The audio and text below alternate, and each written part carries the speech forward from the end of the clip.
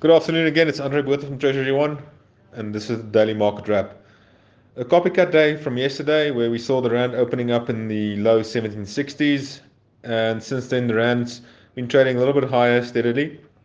It reached 1780 when the US entered the market at around 4 o'clock, and we saw that, and that was driven by a stronger US dollar, a brief spurt in the dollar that went well below parity against the euro, and that caused the rand to blow out to 1780.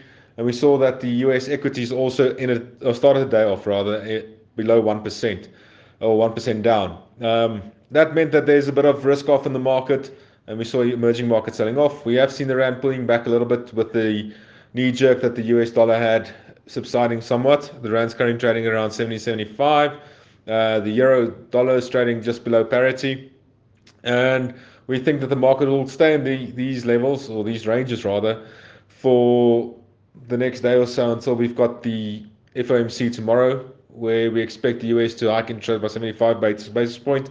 There are 12 central banks announcing interest rates change decisions in the next 48 hours, which could make it a little bit dicey in the markets. The FOMC is the biggest one by far.